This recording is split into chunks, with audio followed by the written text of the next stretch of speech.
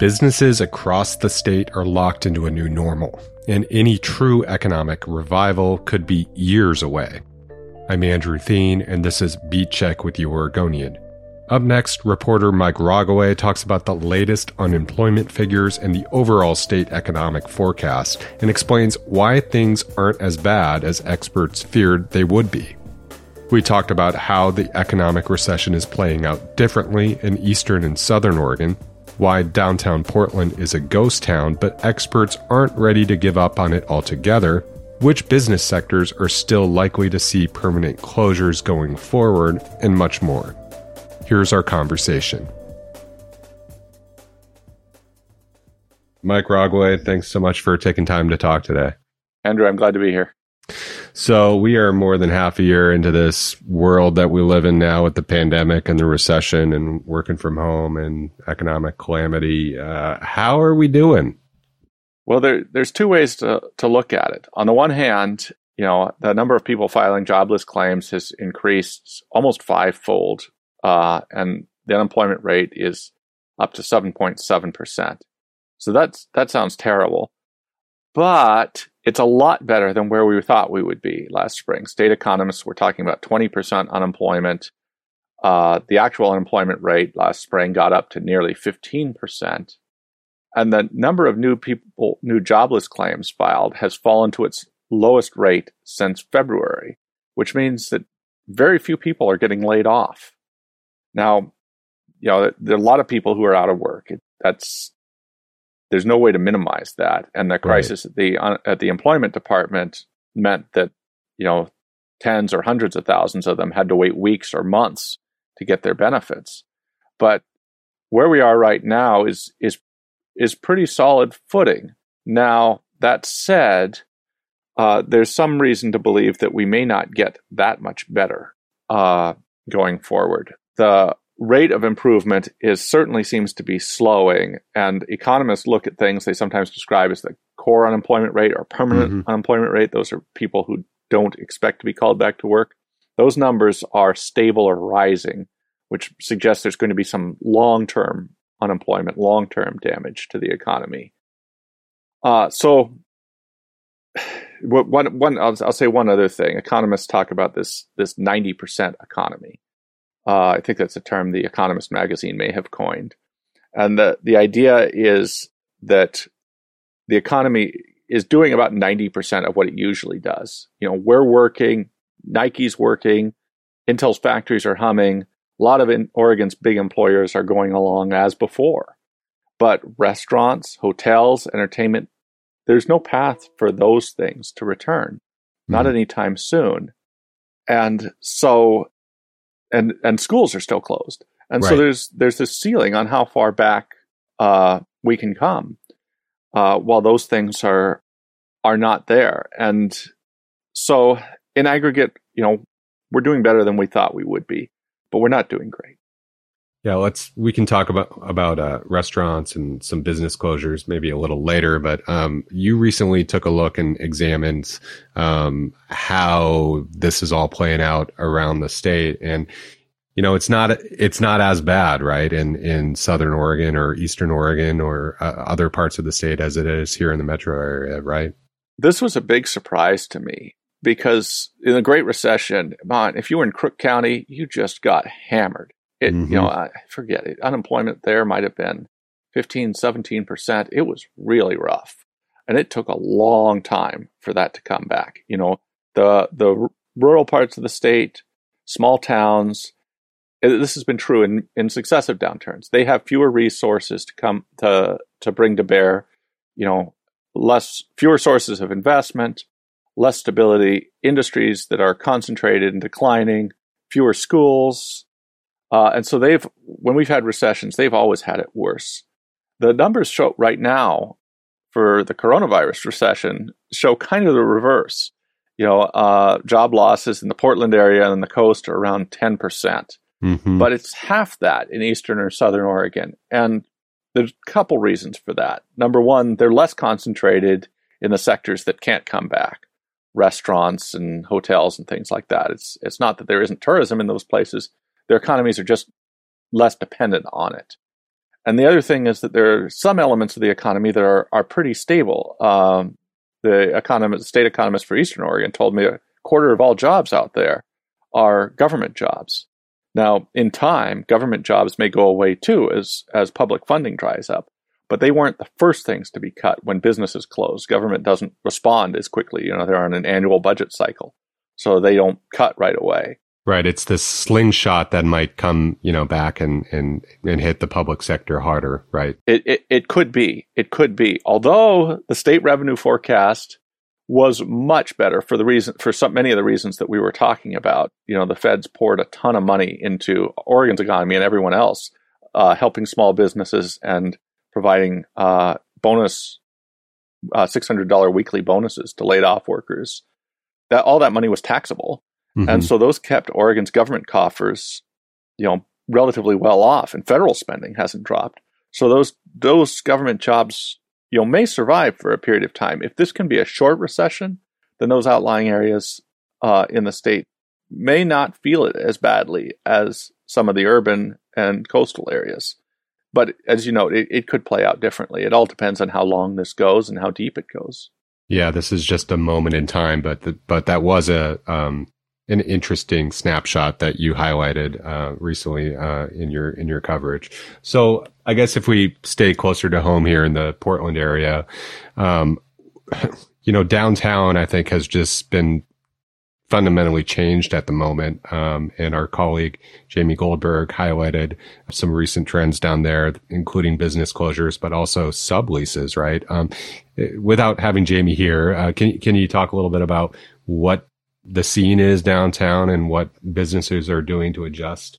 Yeah, Jamie's been writing about this for a while. And Andrew, I don't know how often you're downtown. I'm down there pretty often. Jamie found that only 5 to 10% of offices downtown are occupied right now. It's astounding. Yeah, isn't it? It's sort of a ghost town. And as a result, you have many, many employers seeking to lease out their office space. The share of offices available for sublease jumped 36% in the spring quarter, according to Jamie's findings. And so everybody wants out. If somebody will take over their lease, they would be thrilled. That said, office vacancy rates, in the sense that the offices aren't under lease, only increased a little bit. That's because nobody can get out of their lease. And right. Because everyone's trapped. Right. And if you do want space, you'll sublease rather than move into something brand new or something that was vacant. You can probably get a pretty good deal right now. So that's what's going on now. Because downtown is vacant, there's other things are moving in. There's a lot of homelessness. There's a lot of trash. There's a lot of graffiti. We had protests. The protests have been less frequent and less often downtown over the last month or month and a half. But downtown certainly has a rep right now. And there's an open question right now. Has this done permanent damage to downtown's image? Has it done permanent damage to Portland's image, or will it spring back? The folks Jamie talked to thought, hey, we're looking at a 2-year recovery period, but the recovery will happen. I think Portland's downtown has a couple things going for it. One, it's centrally located. You've got Vancouver to the north, you got, Wilsonville, Tualatin, Tigard to the south, you got Gresham to the east. It's right in the middle of everything. And it's beautiful. It's right on the river. So I think there's reasons to believe downtown will recover whatever bad publicity or problems that it's had right now, but it may be a while. In the meantime, you've got businesses both large and medium size and small trying to save a buck if they can by subleasing their space. If they could find somebody to lease it, they would, and I think you could get an excellent deal if you wanted downtown office space right now. But nobody does, because nobody wants to be in an office right now. So it's they're putting out that dating profile and no one's responding. That's exactly right. There is evidence that some areas some markets are doing better, like Cruiseway and Lake Oswego. Things seem to be stronger there. There is some evidence that people are looking at the suburbs. The Standard has temporarily, at least, moved the small number of people who are in the office out to Hillsborough, and they've suggested if the city doesn't clean up its act, they may move out there. They may move more people out there permanently. Portland, for all this, Jamie's findings suggested that we're not that different from, say, Denver. Our subleasing rates are just about the same as Denver, which nobody says, oh, Denver protests and all this. It's just, but they've got pandemic just like we do. Yeah. Seattle, interestingly, their subleasing rates were somewhat lower than ours. We're at 36%. We jumped 36%. They jumped 22%. My own hunch is that reflects a few anchor tenants in downtown, like Amazon, which isn't going to sublease its corporate headquarters. Yeah, when you've got tens of thousands of employees in those offices up in South Lake Union, they're not going anywhere. No. Well, let's maybe switch gears a little bit. We mentioned business closures. I know this isn't, it's hard to keep track of all this stuff. But recently, we've had Staying Downtown or Old Town, CC Slaughters, an iconic gay club that closed down permanently. Performance venues and nightclubs are really hurting nationally right now for obvious reasons. And then we've had some high profile closures, Vitaly Paley and several of his restaurants. What else are you hearing about or seeing in terms of businesses that have decided, we can't do this right now? Well, that's you've described it. I mean, I think for a while businesses were being kind of propped up by the CARES Act, by the Paycheck Protection Program, right, that Congress approved back in March, and that money's gone.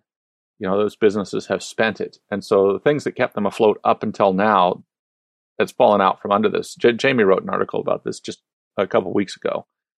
And the businesses in the categories you're describing, entertainment, restaurants, nightclubs, bars, they're trying to make that calculation right now. How long can they last? Many have limped along through the summer with outdoor dining and things like that. A few have indoor service. That's not going to be as viable. You and I know Portland pretty well. It's going to get wet here in a hurry. Yeah. And it'll be cold and damp, and people won't want to be outside having a nice dinner. People might still go outside and sit under an umbrella and have a beer. It is Portland. People are pretty hearty. But I think we're going to have a lot less of that. So that's a big risk for all these institutions. I wrote last week about one of Portland's best-known retailers, Powell's, which has partially reopened its downtown store. They've opened their Beaverton store, but they have not reopened their Hawthorne store. They hope to have them all open by Christmas, by the Christmas shopping season. But what we're accustomed to when we go to Powell's is browsing, for half hour, 3 hours, long period of time in a store with a lot of people. And that just doesn't work. They're not going to be able to allow tons of people into the store. You might be able to go in and get your book and come out, but it's not really Powell's model. They say that they're not facing an existential crisis anymore. They'll make it through this, but they'll be limping along for a period of time. There's a lot of treading water for in open seas for an interminable amount of time here. You can't see the shoreline. That's a good metaphor. That's it, and that's. The metaphor that Emily Powell used in our article was they haven't found their way out of the woods yet. But they know there's a path, and I think that's true. We haven't seen, with all the restaurants and bars closing, we haven't seen large numbers of retailers closing. Now, some haven't reopened. Some say they may not, like Kasab Jewelers, which was looted on the first night of protests back in May. The Apple Store downtown has not reopened since then. But many other retailers are continuing to operate in some diminished way, and I think perhaps can limp along somewhat longer this way. But again, we talk about this 90% economy. If they can't come all the way back, eventually it'll be an issue. And I don't know. I think it's too soon to say whether people stick around through Christmas, I'll bet. But are we talking January, February? How long can they go this way? Well, let's take a break and come back and talk a bit more with Mike Rogley.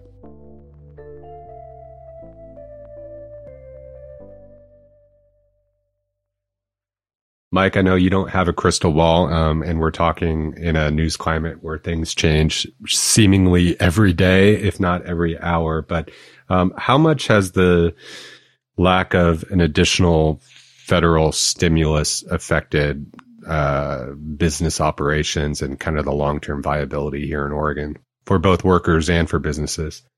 For the business owners in certain sectors, you're seeing it from the airlines, which none of them are based here, but Alaska Airlines has a large number of people in the Portland area, particularly on the Clark County side of the river. And, hotels, restaurants, not having that support is a real concern. I get a plea in my inbox almost every day from someone in the hotel industry saying, we really need this support.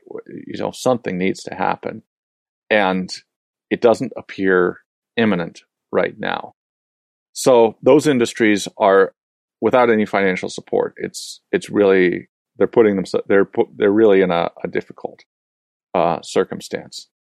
I think other kinds of industries are finding a new normal. I mentioned PALS, and we talked to their new CEO, and what he said was that they're not in crisis mode anymore because they can't be. This is how it's going to be for a while. And so they're starting to make long-term adaptations.